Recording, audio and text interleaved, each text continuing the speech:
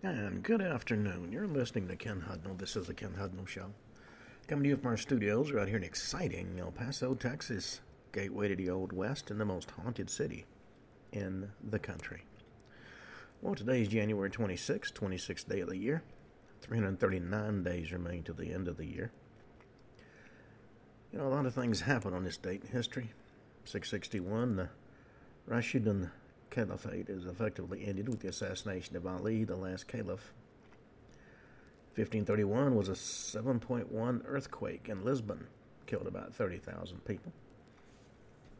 1564, the Council of Trent formally established a distinction between Roman Catholicism and Protestantism. 1699, for the first time in its history, the Ottoman Empire permanently ceded territory to the Christian powers. 1700, a 9.2 Cascadia earthquake takes place off the west coast of North America, as evidenced by Japanese records of all things. 1788, the British First Fleet, led by Arthur Phillip, sails into Port Jackson, which is Sydney Harbour, to establish Sydney, the first permanent European settlement in Australia. It's called Australia Day. 1808, the Rum Rebellion is the only successful, although very short-lived, armed takeover of the government in New South Wales. Gotta have that rum, don't you know? 1837, Michigan is admitted as the 26th U.S. state. 1841, James Bremer takes formal possession of Hong Kong Island, what's now Possession Point, that established British Hong Kong.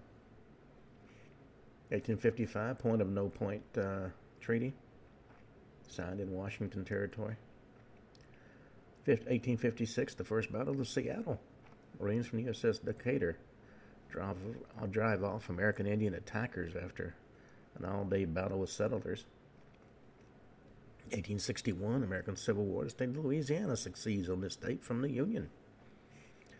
1863, General Ambrose Burnside relieved the command of the Army of the Potomac after the disastrous Fredericksburg campaign. Joseph Hooker took his place. Lincoln once said Hooker was a phenomenal trainer. Couldn't lead for crap. 1863, Governor of Massachusetts, John Albion Andrew, gets permission from the Secretary of War to raise a militia organization for men of African descent. 1870, on this date, Virginia is readmitted to the Union. 1885, troops loyal to the Mahdi conquer Khartoum, killing Governor General George Gordon. Apparently the Mahdi had forbid him to be harmed, but fanatics don't always listen, and he was murdered, and as a result, their movement was crushed.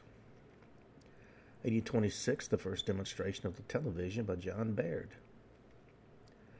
1834, the Apollo Theater reopens in Harlem, in New York City. 1834, German-Polish Declaration of Non-Aggression is signed, which didn't amount to much.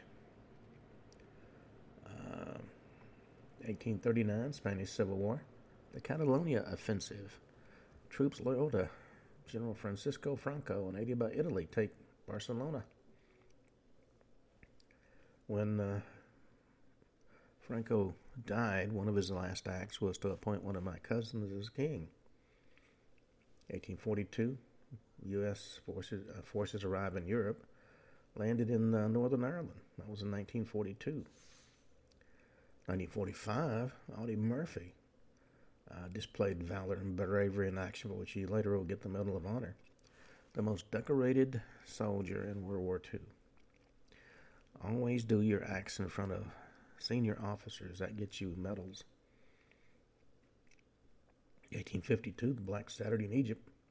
Rioters burn Cairo's central business district, targeting British and upper-class Egyptian businesses.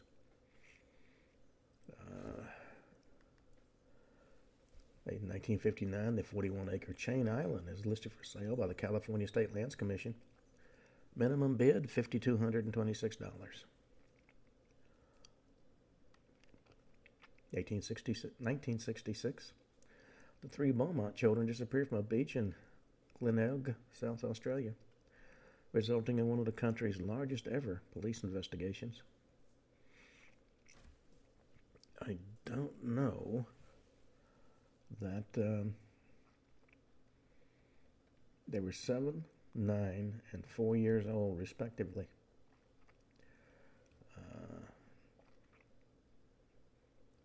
Case got extensive police and media attention. As of 2018, a $1 million reward has been offered for information related to this cold case by the South Australian government.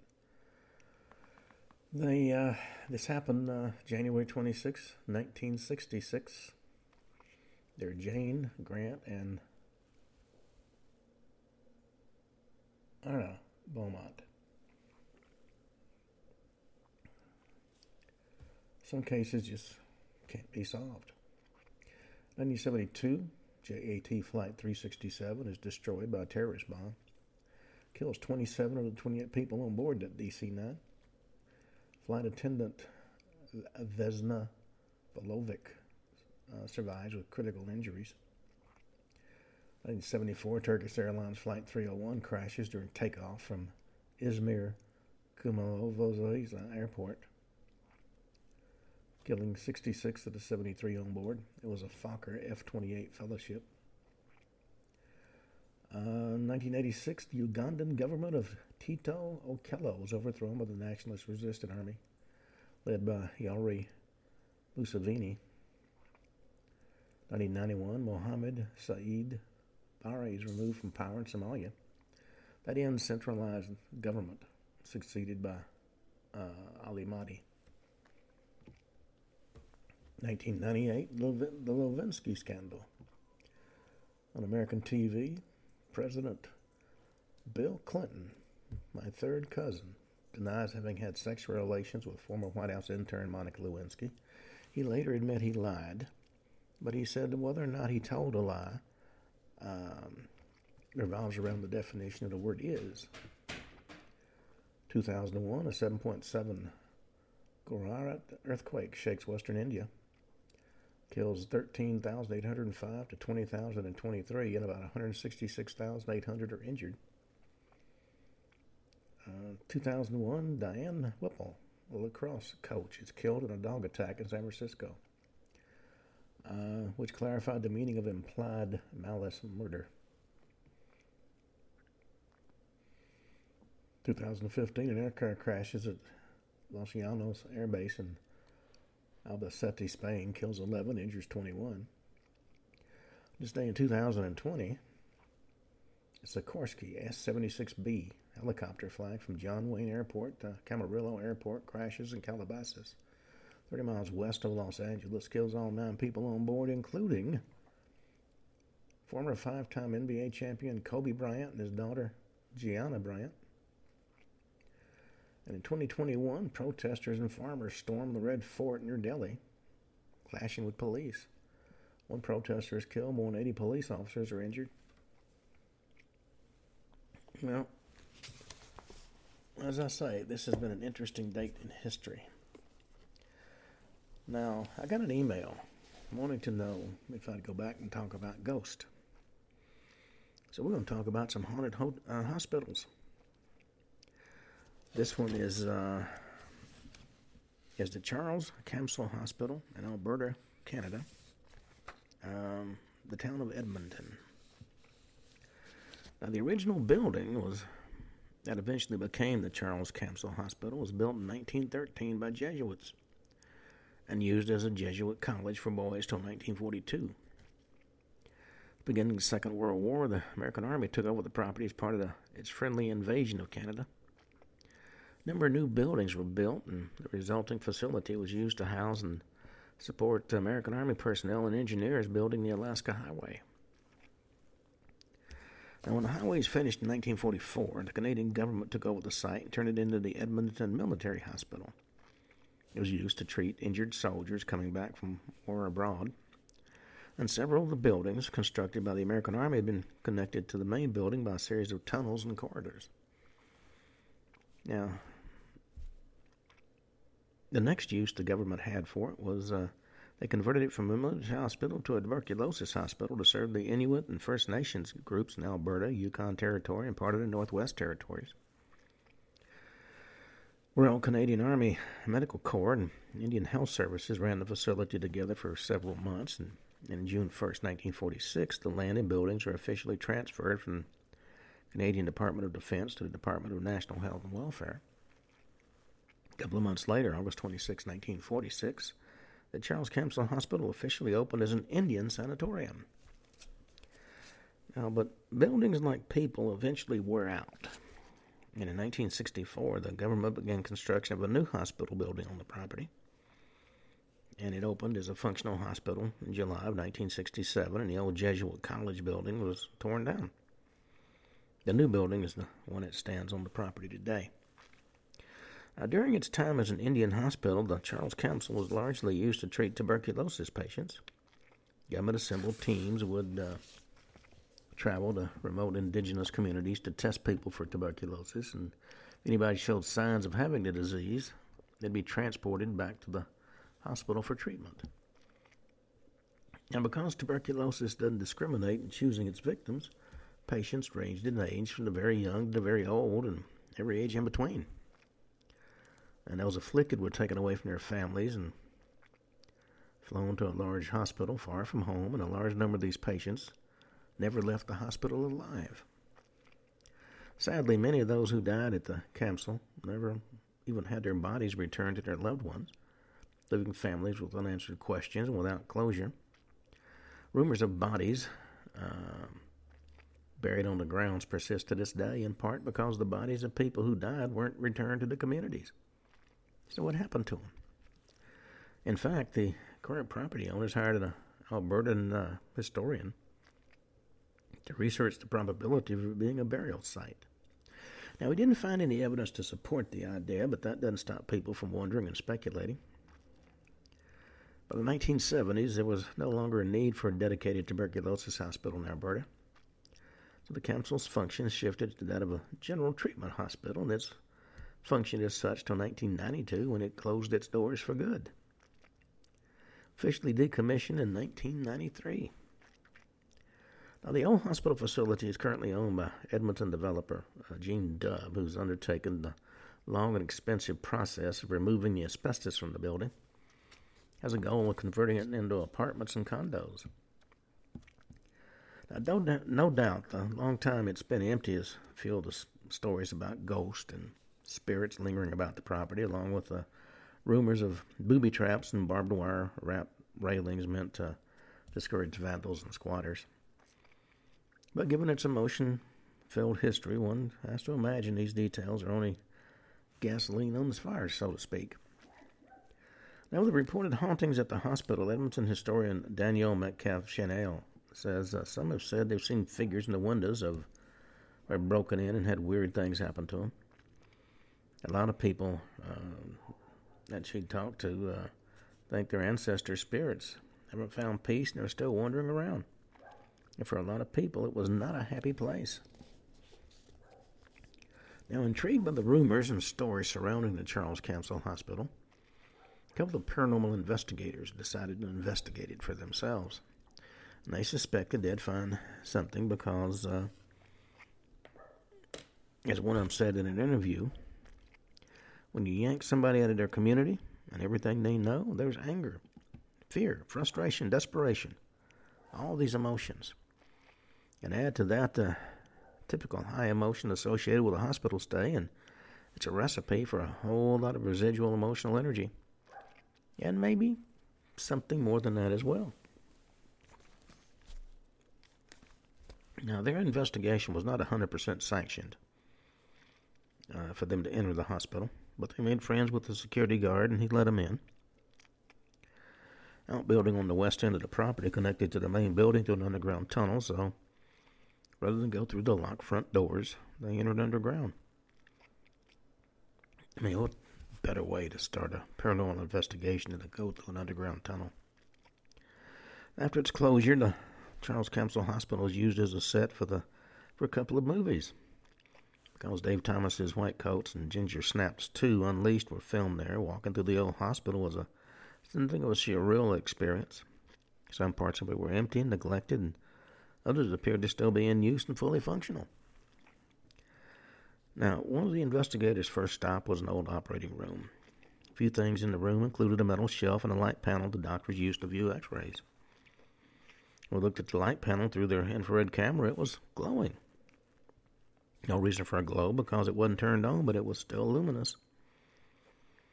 Now, they weren't sure if this was a paranormal effect or it could be described as an electrical short, even just an old bulb acting up. But the light was pulsing. Now, intrigued by the light panel, they turned on an audio recorder and put it on the metal shelf in the room.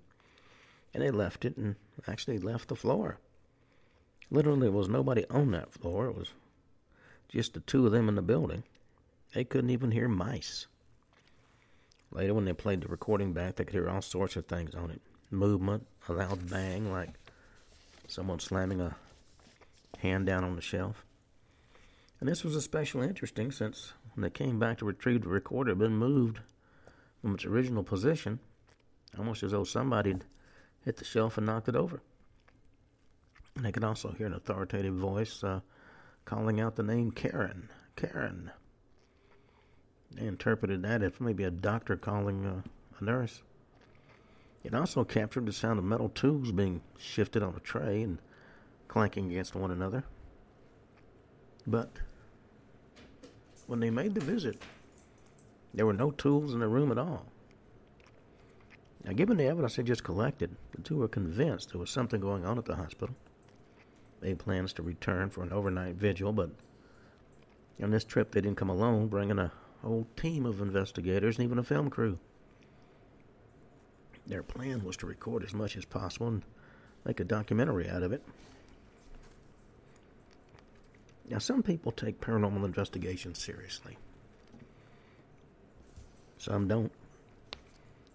The beginning of their investigation demonstrates that perfectly. Now, before the group entered the hospital through the front door this time, all the folks were got together to perform a protection ceremony, a precaution that those in her group believed was important and necessary. And while she was doing that, the security guard was letting them in. All it cost them was a bottle of what they call the good stuff. The security guard stood in the middle of the protective circle, scratching his rear. Without warning, he snorted and spat on the floor. And that was when they decided, enough of that, let's start the investigation. Now, inside the hospital, they split up into several smaller groups. Two investigators together in one of the groups, and they decided to begin their exploration in the basement where the morgue was located. And to reach the basement, they took an elevator. There were actually two elevators in the building, side by side. Only one worked, and the other one didn't even have power. In the morgue, it was quite an interesting experience. Still equipment left behind that they could check out, but on that particular night, the real action didn't happen in the morgue. It happened back out in the hallway with the elevators. And while they were in the morgue, they heard the ding of an elevator and the sound of its doors opening. When they went to see what was going on and who was joining them, it was the non-operational elevator, and one didn't even have power that was working. Its doors had opened up. Intrigued, they approached, intending to enter the elevator to see what was going on, but as they got close to the doors, they closed again, and the elevator started to go up. Now, it had no power, no passenger, but it went up. One of the investigators kind of wondered out loud, where would they have ended up if it had gotten in it? At another point in their visit, when one of their groups was on the fourth floor, they heard really loud footsteps above them. At first, they thought it might just be one of their party walking on the floor above them, but then they realized that normal, everyday footsteps simply don't carry that clearly from the floor above. Now, the area of the hospital where they expected a paranormal activity was the foremost psych ward. So they went there next. And they weren't disappointed. though everybody appeared to have a different experience. In particular, one of the investigators had a profound experience because, as she said, I can see spirits who haven't crossed over. I can't unfortunately say I see your grandma, and this is what your grandma says. I see the things that haven't crossed over, and a lot of them aren't very pretty. A lot of them are angry, or they're trying to be frightening. Not everybody in the group claimed psychic abilities of any kind, but even so, they all had a chilling experience in that part of the hospital. And I see my little peanut gallery had to announce that the garbage man had arrived to steal her garbage. They live for Wednesdays. All right. Now, there was no question in the mind of these two investigators that something was going on at the hospital.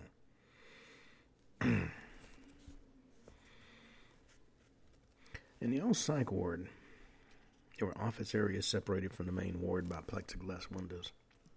And as they wandered around, somebody in the group noticed something he thought was new and asked, were those handprints there before? Well, when they all looked, everyone could clearly see handprints streaking down the window. Looked like somebody had banged open palms against the glass and pulled them down the length of the pane. Unfortunately, nobody could remember if the handprints had been there when they first arrived on the floor. But it was a disconcerting experience that put several members of the group on edge, so to speak. It was around this time in the visit that some of the investigators could smell unexplained pipe or cigar smoke. And according to one of the investigators, well, once again, I had to go restore order with the peanut gallery. Well, about this time, as I said, everybody smelled cigar smoke.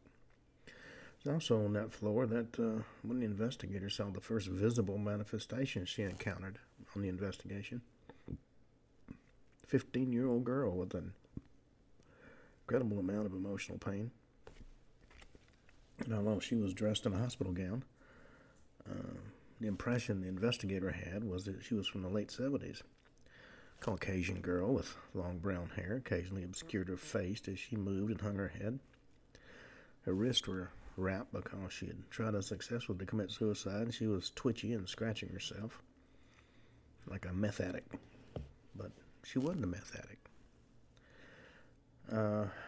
And the girl kept saying, when are Mom and Dad going to come pick me up? All she wanted was for her parents to come and get her, to take her away from this terrible place. First, she seemed to think the little group of investigators had come to help her, and she hung around for a bit, shaking and scratching and asking when her parents were coming. Eventually, when she realized that only one member of the group could see her, and nobody there had the power to help her, she faded away. Now, the investigator couldn't say if the girl had died at the hospital or if she'd died elsewhere, but felt her place was at the Charles Capsule. Either way, it seemed pretty clear she didn't want to be there any longer, but she couldn't move on. Now, many of these investigators, even those who couldn't see the girl, were uncomfortable on that floor and wanted to leave it. In fact, most of them did go elsewhere, leaving only 3 people in the psych ward. The investigators had split up into 3 groups. The first remained on the psych ward, and 2 others went someplace else. One of the investigators was with the second group, and the other one was with a friend of his in the third group. And that's when their walkie-talkies started to act up. Suddenly, everybody in the various groups heard an unearthly scream of pain or horror coming through the walkie-talkies. And before they could process the ramifications or figure out its source,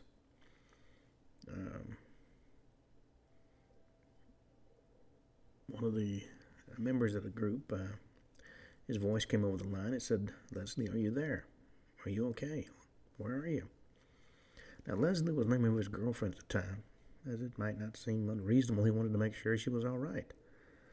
Except there were 3 problems with that.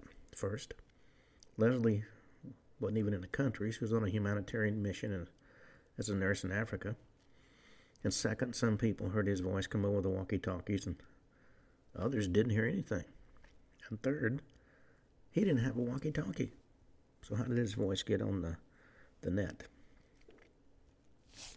According to one of the investigators, the spirits will mimic you. And if there was a spirit mimicking his voice, that begs the question, what was the purpose? And how did it know what name to use? How did it know his girlfriend's name? Everybody was pretty shaken up by that. But as one of the investigators repeatedly said during the interview, there's no point in doing investigations if you're not willing to face that fear and keep looking.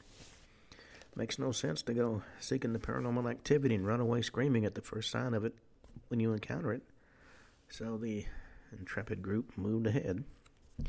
On the pediatric floor of the hospital, one of the groups tried an experiment.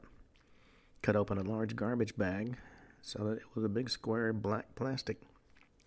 Laying it out on the ground, they covered it in baby powder and put a small ball, like a child might play with, in the middle of that powder-covered plastic sheet.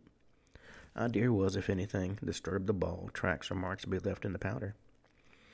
And then they set up an infrared camera to record the ball, got on the elevator, and left. Figuring that whatever spirits were on that floor would show signs that they were there.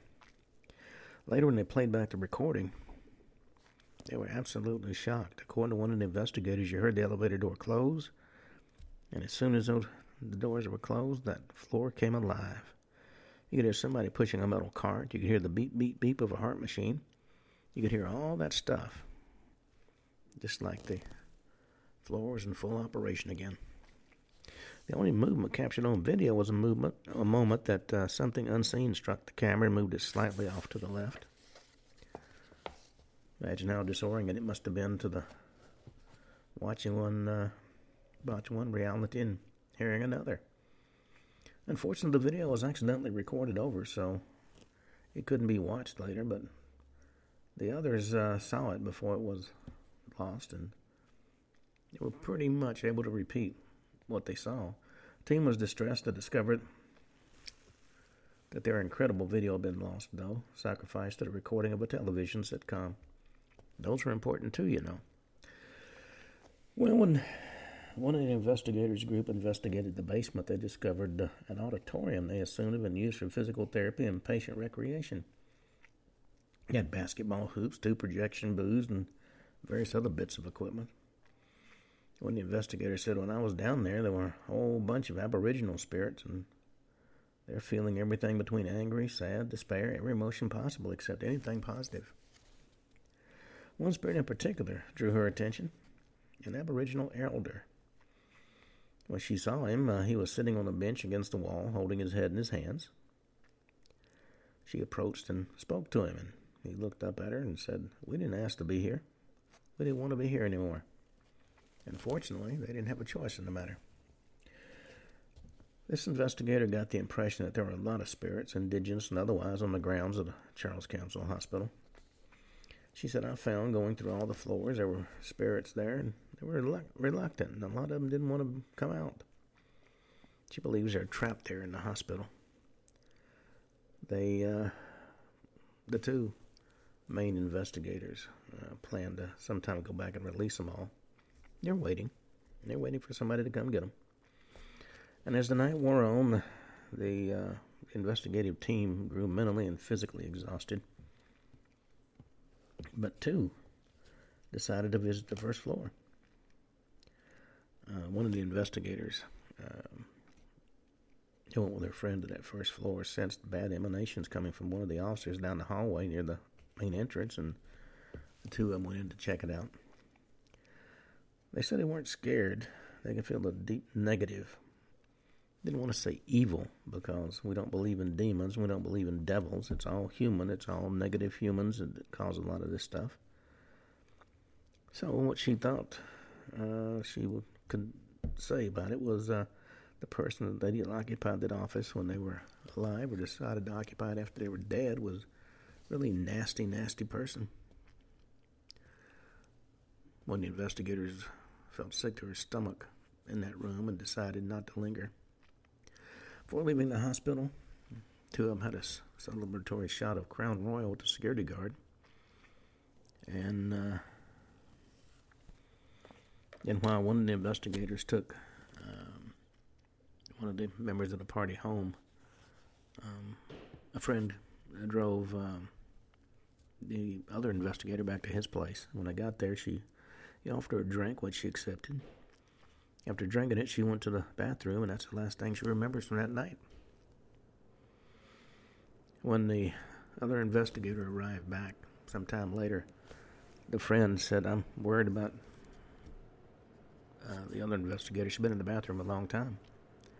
Well, they opened the door and found her asleep on the floor, scratching at her arms like the girl she'd seen in the psych ward at the hospital. They couldn't get her awake and couldn't do anything but wrap a blanket around her and wait till she woke up of her own accord. That was something that never happened before. In fact, nobody who was involved in that investigation was unaffected. Next day, they all were fatigued to a degree that couldn't be explained by mere sleep deprivation.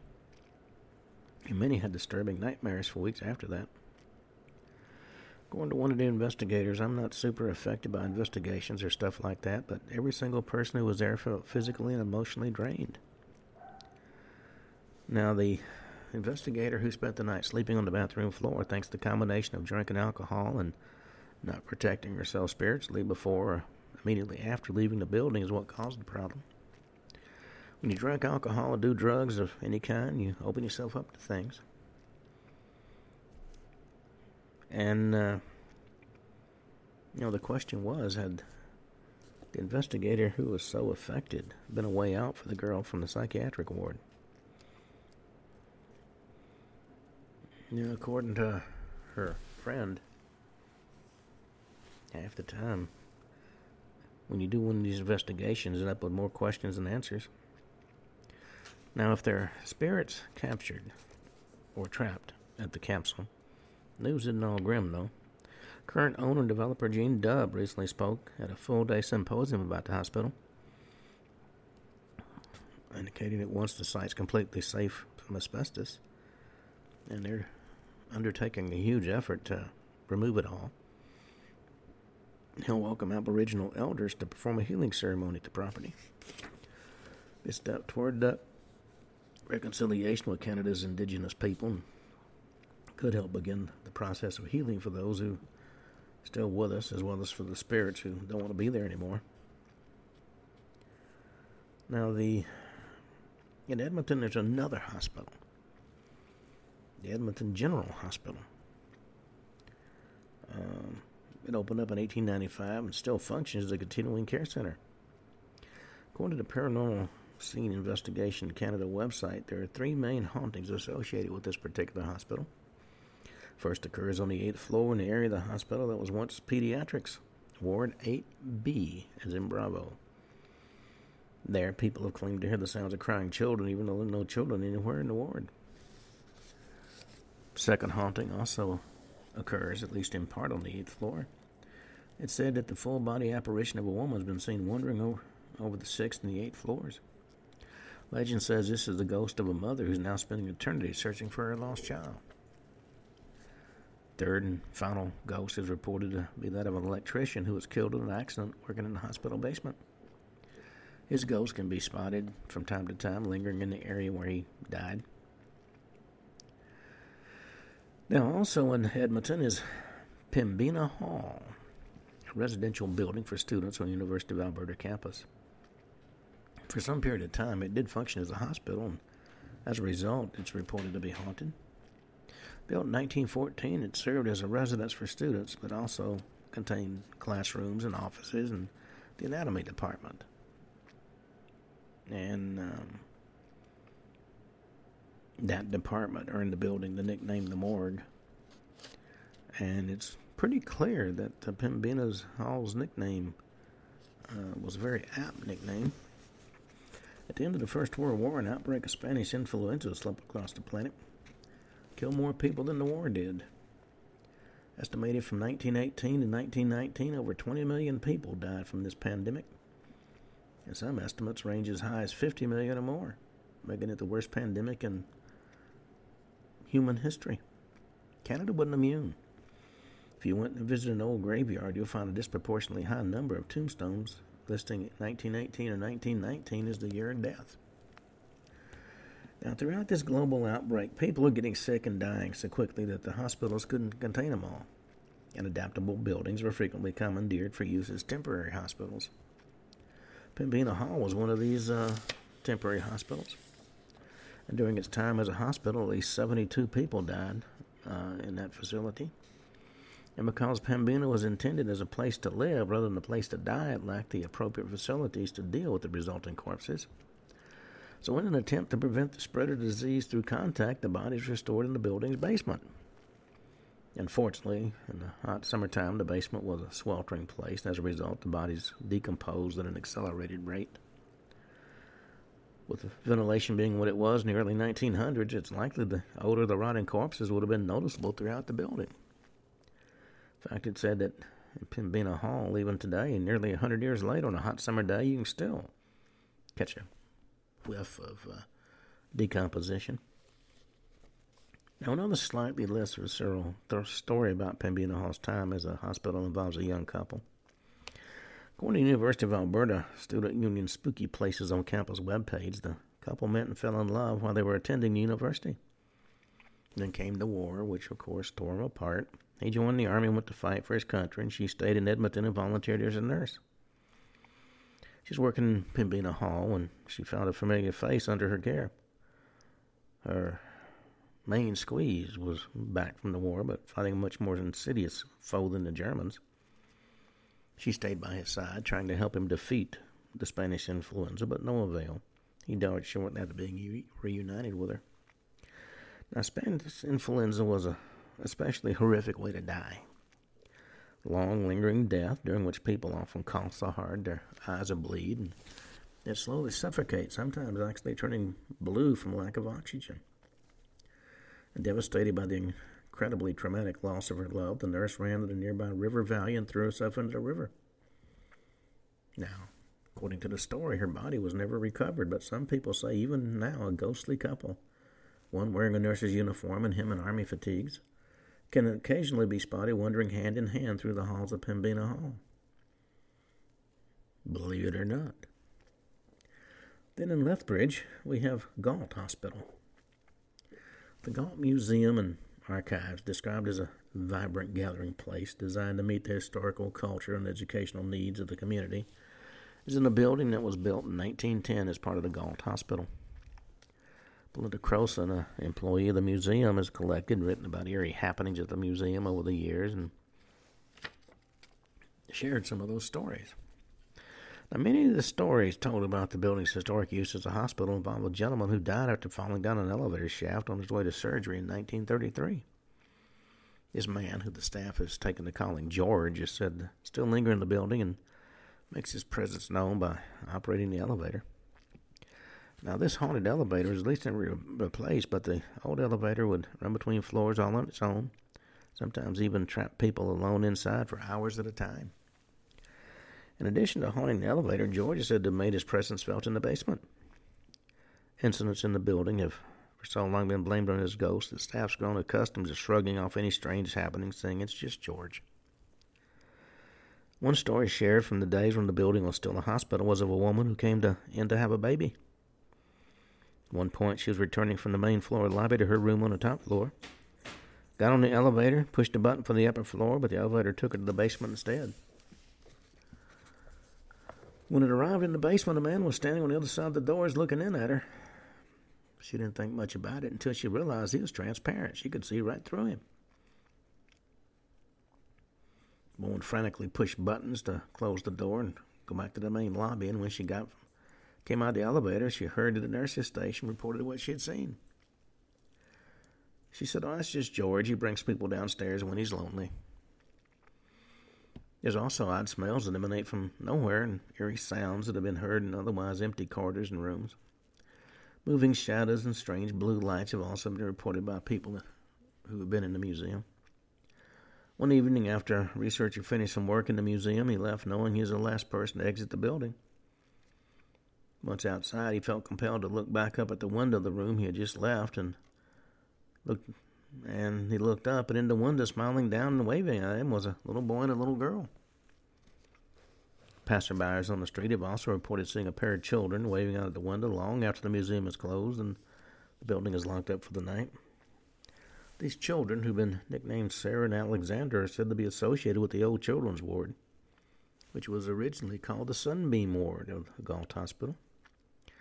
Sarah appears to be somewhere between the ages of 5 and 7, and Alexander between 10 and 12, and they're always seen together. It's also been reported that one of the previous custodians from the museum used to get frustrated when the lights in the room she was cleaning would randomly shut off on their own. Other times, after she'd left the room and turned off the light, they'd snap back on without anybody operating them. Now, believing the cause of these lights to be the ghost of the playful children, she'd heave out alongside and instructed children to turn out the lights and go to bed. Sometimes she said it worked. The lights would go off as she commanded. And other staff have claimed to hear singing and animated discussions coming from empty rooms, but they can't be certain whether the singing is coming from the spirits of these children or a side effect of an odd sound transfer occurring through the building's old bricks. And there's more than one report of staff members being disturbed from their work in an office by the sound of shuffling feet outside the door. When they get up to investigate the noise, of course, there's nobody in the hallway. At one time in the building's history, there was a tunnel attached to the morgue area of the building. Underground hallway that's been blocked off with the connecting building was torn down. That hallway now leads nowhere, but it's apparently a hot spot for paranormal activity, including reports of people being pushed, shoved, or touched when they're in it. One Halloween tour of the building, a high school student was accidentally left behind in this underground area. When the teacher came back to get her, the student claimed that some unseen presence had been holding her in the tunnel. Another story that was shared came from someone who was been a teenager in the 60s. According to his story, 5 young boys who snuck in the empty building after it was no longer in use as a hospital had an interesting tale to tell. While moving around the basement, they were startled by the sound of footsteps heading in their direction. Frightened they might be caught by a security guard, they ran. Once they were back outside, they looked up and saw a man standing in the second-floor window. Dressed in a suit, wore a hat, and had a big red flower in his lapel. They were confused about how the man in the window could have moved from the basement to the second floor so quickly, and they became convinced what they had seen and heard was one of the building's ghosts. And one final tale from the building involved a telephone repairman who did some work there in 1979. For the first 5 years he worked there, he never experienced anything strange or unusual. But later on in his career, he found himself alone in a dimly lit room in the back corridor of the building, standing on a ladder. His partner, a man who went by the name Grandpa, was upstairs, and he was supposed to feed the wire down that they were installing. While he waited for Grandpa to push the wire down the pipe, he felt a tingling sensation on the back of his neck and a sudden draft of cold air that made his toes go numb. Getting back down off the ladder, flashlight in hand, he looked around and wondered if the draft came from Grandpa opening a nearby door. But there was nobody else around, inside or outside that room. He climbed back up the ladder, where he felt a second draft of cold air blow into the room. Assuming his colleague was playing a trick on him from the corridor, he said, "Quit your fooling around, Grandpa." And then Grandpa's voice, muffled from his location upstairs, came down the pipe. "I'm not fooling around, just put the wire on the fish stick." Well, the man immediately abandoned the room. His face was white with terror while he explained what happened about the secretary and Grandpa. Well, Grandpa, of course, had a good laugh at what he said was the man's overactive imagination, but that worker refused to ever return to the basement of the old Galt Hospital by himself. Well, let's go to the Alberta Hospital for the Insane in Ponoki. Now, known under many different names, including the Alberta Mental Hospital, Ponoka Mental Hospital, and Alberta Hospital Building No. 1. The hospital in Ponoka, Alberta, was founded in 1911 and became the province's primary health care facility and Alberta's first mental hospital. The building still stands, transformed into the Centennial Center for Mental Health and Brain Injury, and is now a nationally renowned psychiatric and brain care facility. But for at least a few former employees of this facility, it will forever be the cause of endless nightmares. Now, the first story that I'm going to cover was talked about on Coast to Coast with George Noory in March of 2015. The caller was a former staff member who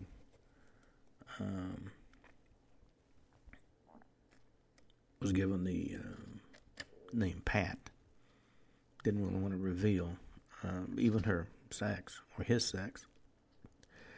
Pat worked in a psychiatric hospital for several decades and had a story that hadn't previously shared, mainly because it was so horrifying he didn't want to think about it.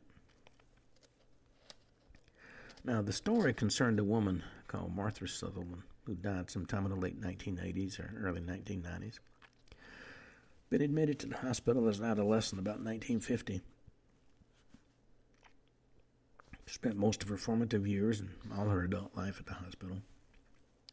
Not an uncommon occurrence, according to Pat.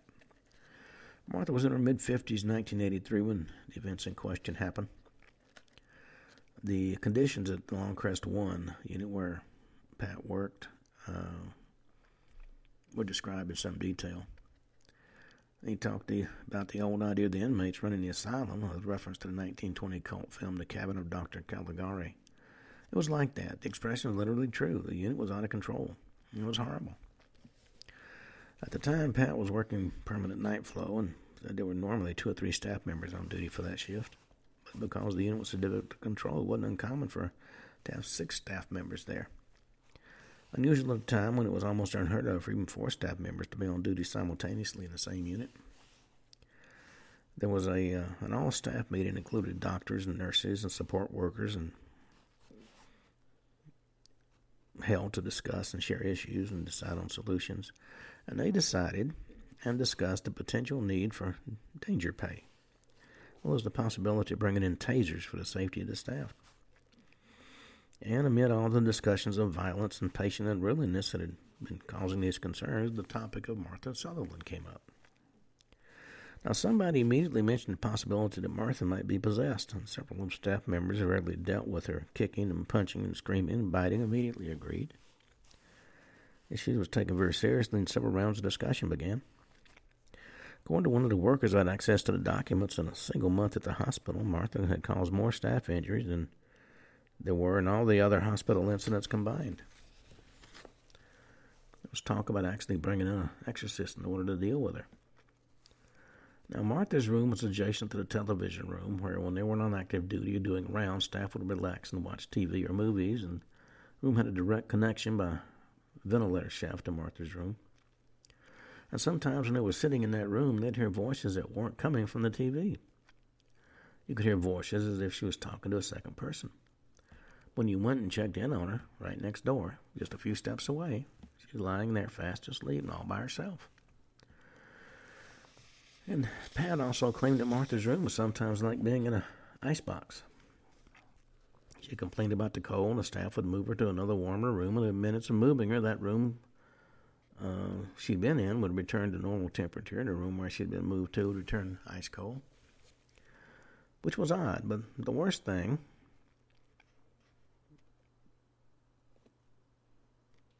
happened one night in the seclusion room. Sometimes when patients lost control, they'd put them in a private seclusion room so they couldn't hurt the staff or other patients. And the seclusion room was a 10 by 12 foot room with a door at the front and one at the back. Windowsill was sloped at a 45-degree angle to prevent anybody from being able to perch on it. There was a large curtain on the inside of the room meant to prevent too much stimulation from light and noise outside the room. And inside the room was a mattress, and there was a blanket known as a strong sheet made from multiple layers of canvas and designed to be difficult to tear. One night, there were 3 of them working on the night shift. Martha was yelling and hitting and punching and kicking at them after coming out of her room screaming bloody murder. They weren't sure if it was a dream or a hallucination, but she wouldn't be calmed down. They had to tranquilize her and put her in a seclusion room. Later on in the wee hours of the morning, Pat was doing rounds to check on all the patients. And something shocking awaited him in Martha's room. Walked in, pulled back the curtain, turned on the night lights. She wasn't lying on the mattress, and she wasn't standing in a corner which patients sometimes did. But looking to the right, he saw something he'll never be able to get out of his mind. Martha was literally standing at about his shoulder height on the side of the wall, facing out into the room. Looked just like somebody who was standing on the floor looking straight ahead, but because she was horizontal, not vertical, she was facing down and staring straight at the floor. Her nightgown was done up around her, and parts of it were hanging down as if gravity was still working property on it, even though gravity didn't seem to be working on her body in any way. Her hair was shorter, closely cut perm style, but it wasn't long enough to be hanging down. But there she stood, her feet on the wall, still unmoving. Well, Martha didn't acknowledge Pat in any way, and he couldn't tell if she was awake or asleep. And he didn't stick around long to find out either. Took one look at her, realized what he was seeing, went back out, and returned to the TV room. Never told any of his colleagues what he'd seen. When he went back to the TV room, the supervisor asked how everything was, and he said, "Yep, just fine." Spent the rest of his time trying desperately to block that image out of his mind. Well, until the night he called Coast to Coast AM to share the story, he had never breathed a word of the tale to anybody. A week after that show, prior to a scheduled call to share the story with a writer in more detail, Pat, a former colleague from the hospital, somebody who knew Martha. And Pat told his former co-worker the story and watched as a really strange look came over his friend's face. When he finished, the other man shared something he too had never breathed a word about to anybody, mostly because he believed what he had seen was an optical illusion. They said the colleague had been working the day shift and had checked in on Martha's room. She stared straight ahead, didn't acknowledge him at all, but so he would have sworn her feet were about 2 inches above the floor. Now, at that time, he shook his head and dismissed it as a work of an overtired mind or maybe a trick of the light. But when he heard Pat's story, he wondered if maybe he hadn't been mistaken at all. Well, certainly things like that, while extremely bizarre, because of some of the forces available in the human mind, are not impossible. On that note, we've come to the end of today's show. We'll be back tomorrow and talk more about haunted hospitals and sanatoriums and other institutions. Until then, this is Ken Hudnall for the Ken Hudnall Show saying have a truly great evening.